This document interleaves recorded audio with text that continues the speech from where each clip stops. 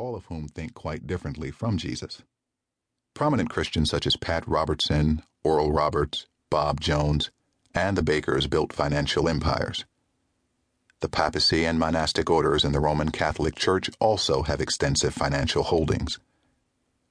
Yet Jesus owned almost nothing, castigated the rich for their hard-heartedness, and suggested that God's empire is worth all a person possesses.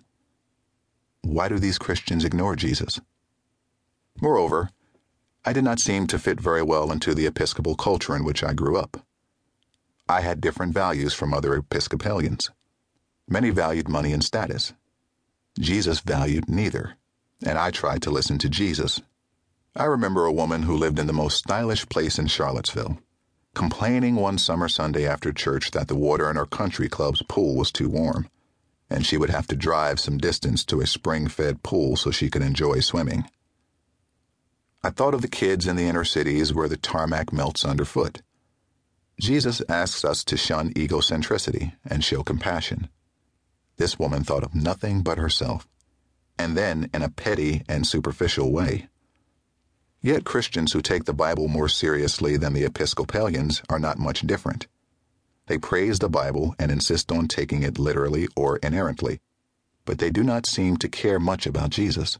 Instead, they worry about their own sin, the sin of others, and their salvation after death. Something seems wrong.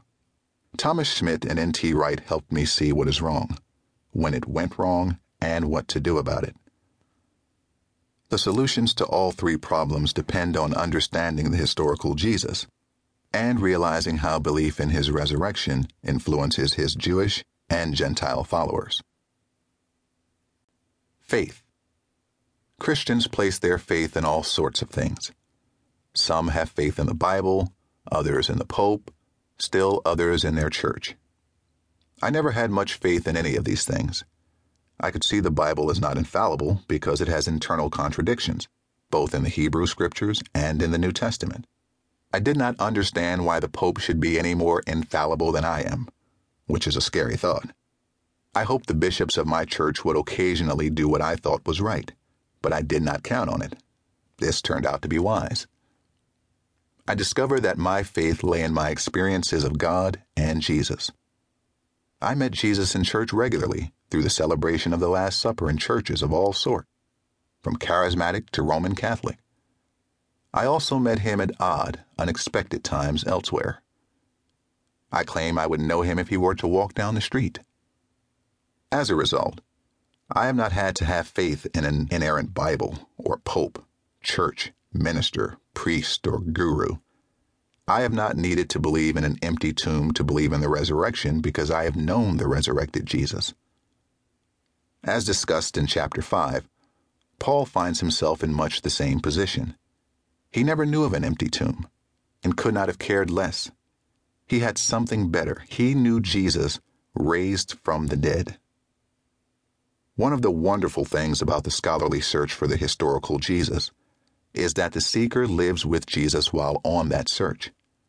Although different in significant ways, the historical Jesus, man of flesh and blood, and the resurrected Jesus, spirit, however embodied, of that man, are not as different as might be thought. I think they are not so different because the spirit of the man still lives. Jesus still loves with compassion and forgives as he did in the first century. To learn more about the historical Jesus is to find out more about the resurrected Jesus who we can know now. This is a book about the historical Jesus and how knowing about him can affect our lives. The Jews' story. The first section of chapter 2 tells the history of the Jews, briefly, as it is given in the Hebrew Scriptures and, when these cease, primarily in Josephus, the first-century Jewish historian. I have added some very traditional, very round dates to convey the sweep of time involved.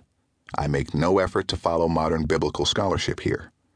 These sections are interested in the Jews' stories as Jews of the first 2 centuries saw it, not as modern scholars do. The rounded dates are easy to remember. 2,000 for Abraham, 1,000 for David, 1 for Jesus. This lends the story a slightly mythological